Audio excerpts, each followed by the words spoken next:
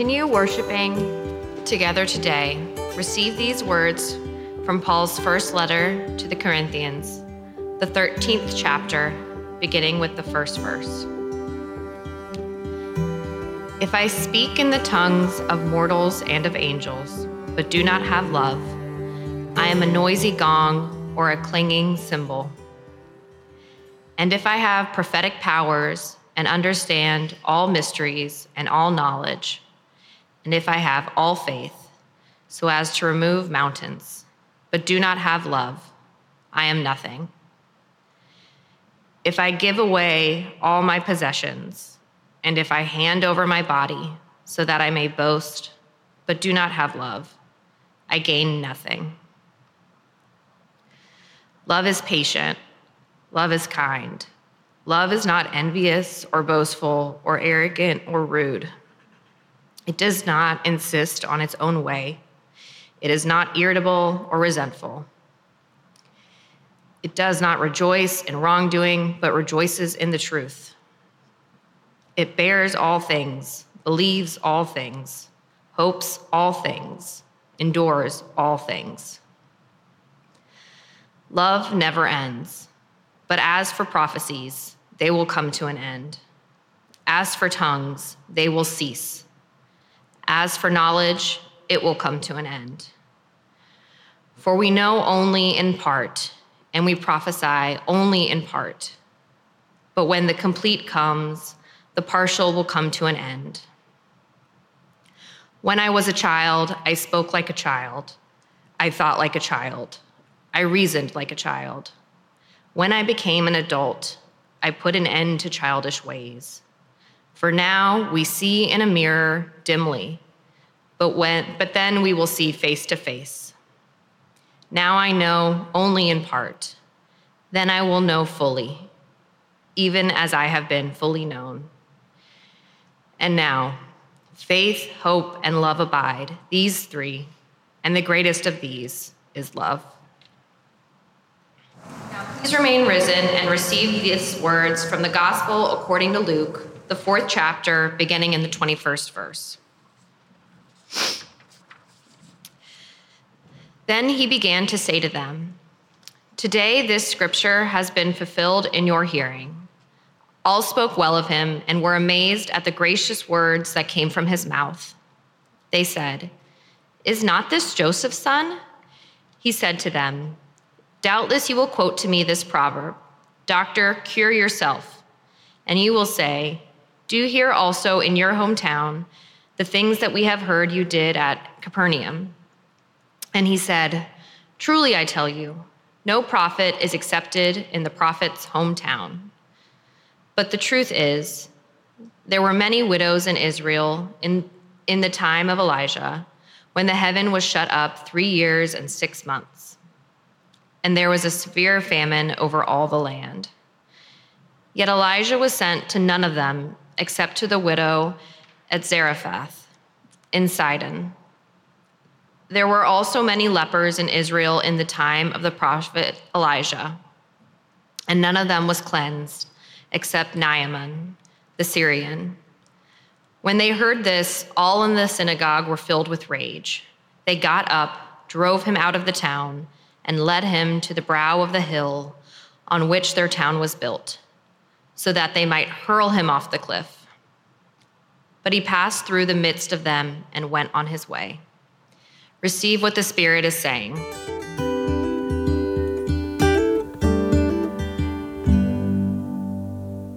Let us pray. Love divine, we gather in your presence, trusting you to be who you need to be in this moment, in our lives, in our community, in our hearts. Move in and through us. May the words of my mouth and the meditation of my heart be carried upon wings of spirit to land where it needs to land and to do the work that it might do. I offer it to you. Be with us now, we pray, in the power of your love and grace, and help make all things new. Amen.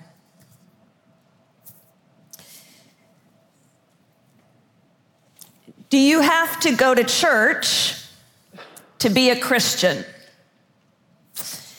This question evidently sparked some lively conversation in the midst of our last confirmation class. And there are, I would say, at least a couple of solid responses.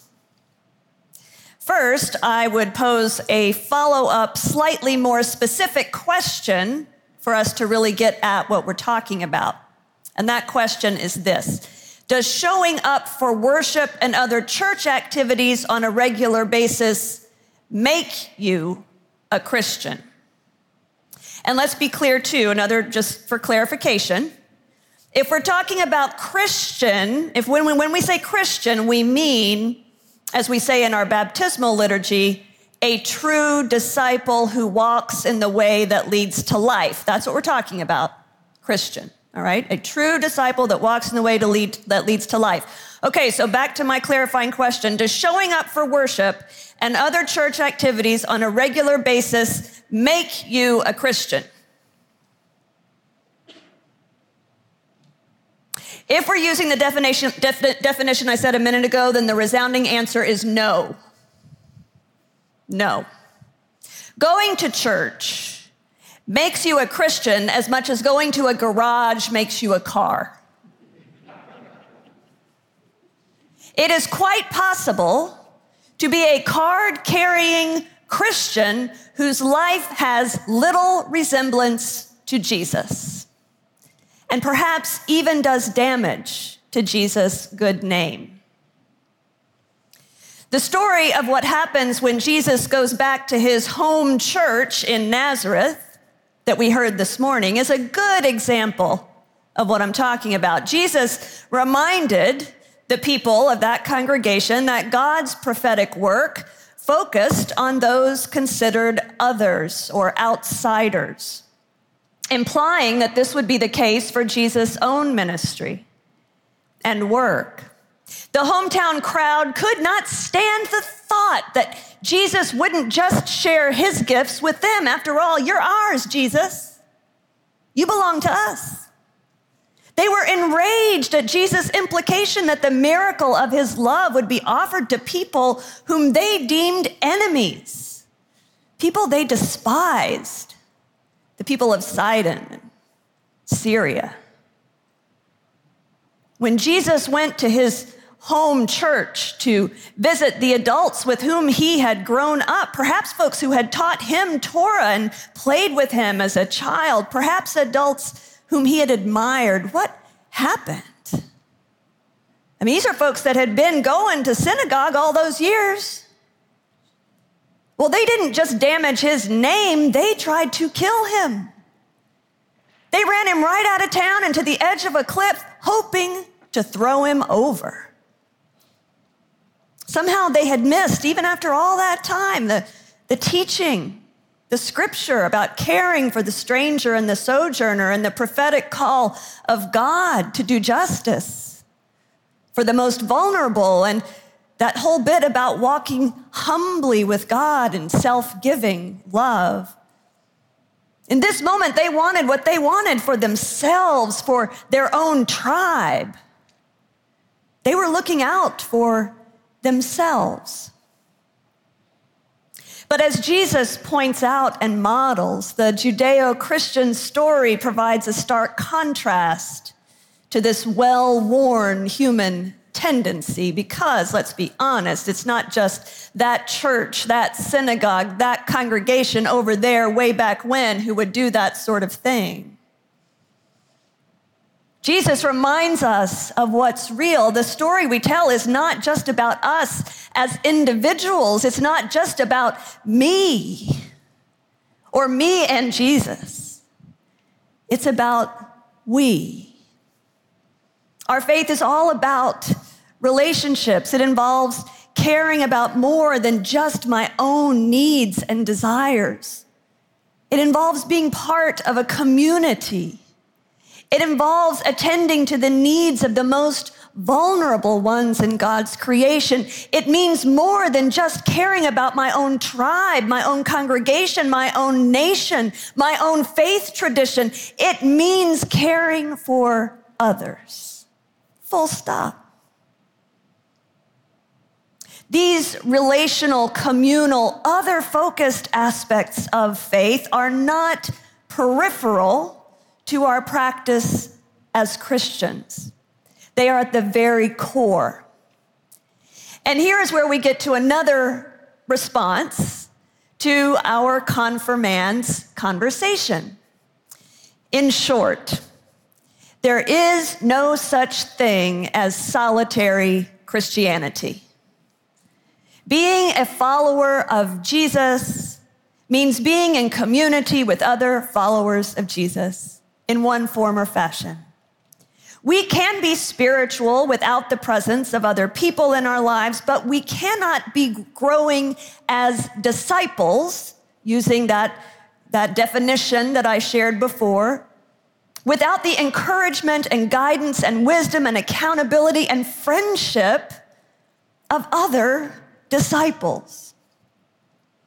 I often talk about the community of the church as the lab or the training ground for the rest of our lives. It's in faith community that we get to practice mercy, to practice compassion, to practice leadership and vulnerability, courage, to practice speaking up, or to practice holding our tongues, or sharing our gifts, or honoring others' gifts, and all the rest.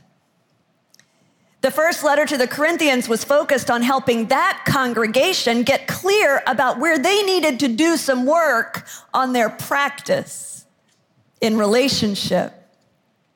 As Pastor Ben pointed out last week, Paul is speaking in this letter to the ways that some gifts in that congregation were being valued, some people were being valued more than others.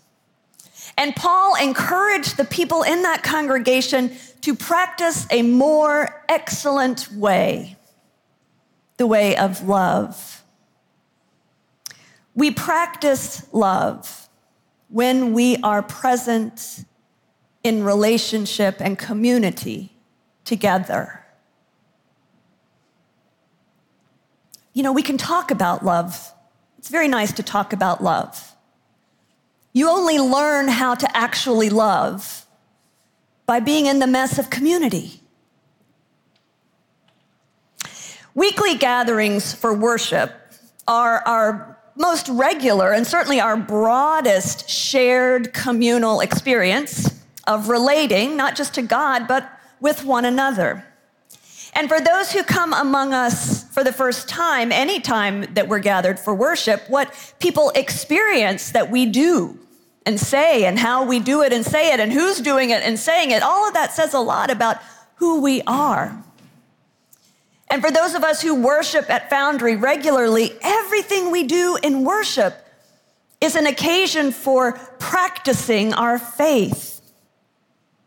One writer says that the repeated patterns and practices of Christian worship over time shape us in ways of being with God and with one another. In the repeated patterns and practices of Christian worship, we are formed and fashioned into the values and vision of the gospel. Repeated patterns and practices, it is suggested, are necessary in order to be formed into the shape that more closely resembles the kingdom of heaven. It's why it's important that we attend to what we do when we gather and how we do it, because it shapes us in a particular way. If this all makes sense, you can use all sorts of analogies. One might be a bodybuilder.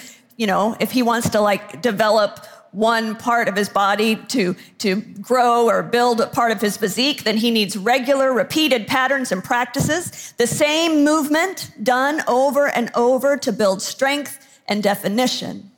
If we want our lives to look a certain way as people, as community, then we need to repeat patterns and practices.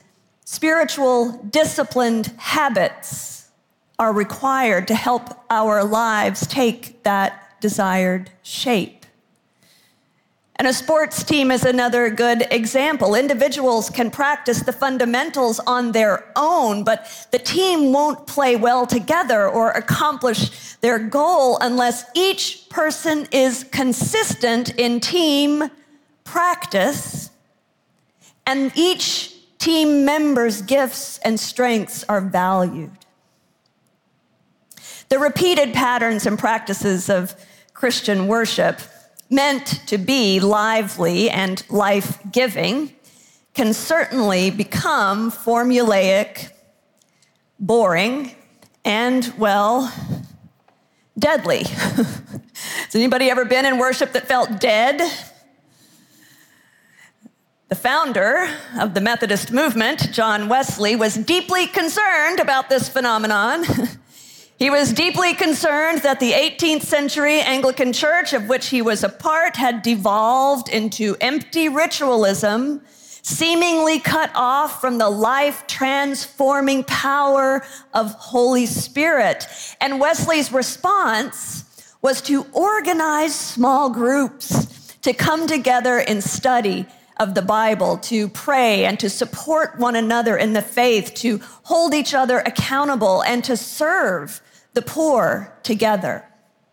These small groups provided a context within which folks nurtured a faith that was actually really connected to their everyday lives.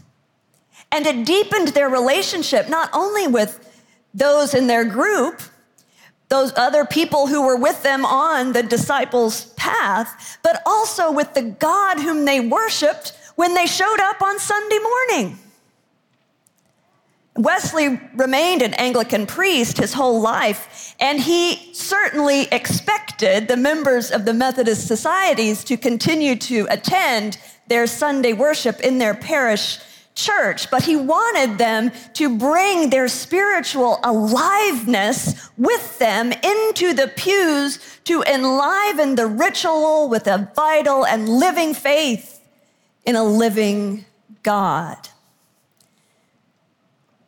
Our spiritual heritage as United Methodists, you see, is rich with a model for small group community and with worship patterns and practices that grow up out of the Anglican Church from which we spring, and an intentional focus on movement of the Holy Spirit, who is always at work in our daily lives and in our worship to challenge, to transform, to inspire, to make us new. There is, you might notice, a basic pattern and movement of our worship, whether you've gone to Christian worship in a place that was what they call high church or low church. It doesn't really matter. There's a basic movement in all of it. There is, and it sort of reflects the movement of the growth in relationship with God. You are called by God to gather. God's grace calls you and you come together in gathering. You're encountered by the word of God. Then you respond to that word through acts of commitment and sacrament and generosity and praise. And then you are commissioned and sent forth into the world to continue to grow and share that with others. This is the basic pattern of worship. And for those of us who plan worship, there may be times when we, by prompting of the Spirit, decide that there is within that basic pattern something extra that we think would help enliven things or invite people into a new experience. And then in any given week, something may happen on the spot, something unplanned or uncontrolled, those moments when all of a sudden Stanley's like, you know what, we're going to sing that whole thing over again because the Spirit has descended and we just need to keep going. You know, sometimes you just got to go with what is happening. You see, the thing is that the regular pattern and practice and doing it together in community over time helps build trust, that trusted container in which Spirit can show up and move in surprising ways. I'll never forget the Ascension Sunday years and years ago when, after preaching a sermon inspired by an image of Christ dancing into heaven, I had invited my friend to come and sing as a response that song that was very popular at the time called I Hope You Dance. Now, I knew in my mind that during the singing of this song, I would invite the congregation into some kind of response. I didn't know exactly what I was going to do. I thought maybe I'll just say you may pray, or if you want to come and kneel at the altar, or, ponder. I wasn't sure. But I thought I would let the Spirit lead. So the time comes in the service for this thing to happen, and I got up and, I really sometimes do not have a clue what I'm going to say. And I stood up and I just said, you may respond as Spirit leads. And I'll be danged if Emily starts singing, people got up out of their pews, paired up, and started dancing together in the sanctuary. We were two-stepping down the aisle. I thought, oh my goodness. right there on a Sunday morning. You never know what's going to happen in worship. That's all I'm saying. You see, communal ritual, those repeated patterns and practices, whether in worship or in participation in a small group, helps create trust that allows taking risks like that. It's also important, this communal ritual is important because of its consistency. It helps us remain in relationship to God and to one another through the varying conditions and challenges of our lives, the inconsistencies of our own feelings and moods. This is why I encourage those who are grieving or those who are struggling in their faith to just try to stay connected. Stay connected in worship or if you have a small group, because those rituals help provide something constant. You don't have to feel it. I say that every Sunday. You don't have to feel it. Let others hold it for you. Let others hold you in the space. And the ritual presents and provides that constant, a place to be held. It's also been said that ritual practice is necessary for us because of our persistent amnesia, our forgetting who we are, what we live for and why. And so we gather in small groups to remember, to share what's real in our lives, and to receive encouragement and support and prayer for the journey. We're present with one another in worship, to pray and to listen and to ponder and to sing our praises to God and to speak words full of poetry and mystery that call us to remember the story, to remember who we are, discover who we are, and why we're here. To be reminded that it's not all just about me and my stuff. It's not just about looking out for number one, that there's rather something larger of which we are all a part, and that there's hope for all our lives, no matter the circumstance. Perhaps the most poignant example for me of the power of communal ritual to form and shape us and to become so much a part of us that it lives in our bones is the experience of praying and singing with folks who are in various stages of Alzheimer's disease or dementia. Somehow, those repeated words and practices, the Lord's Prayer or a favorite Christmas carol, the doxology, these things remain when so much else is lost. People may not remember who they are, the names of the people closest to them, but you start to repeat those words, and somehow it is simply there, formed and shaped. These rituals live in very deep places within us. They remind us of who we are, even when so much else of life has been forgotten. And finally, of course, the thing that matters most of all in life is the love that we give and we receive. Cultivating relationships, as we've heard already from Lynn and Doug, this sort of going deeper in intentional relationship, caring for one another, sharing life in all its complications and highs and lows, working shoulder to shoulder for things that matter, laughing and crying and persevering together. This is the heart of it all. Our worship and our intentional connections in relationship with one another in small groups, in classes, in ministry teams and committees and service work, and all of the ways that we are connected and engaged, all of these things provide the place for us to practice living faith and hope and love. And it's only when we've been at it a while that we'll be able to create enough trust to do the really, really hard things. And Foundry, we are always trying to do really hard things. Hard things. And a lot of them all at the same time. We need these connections.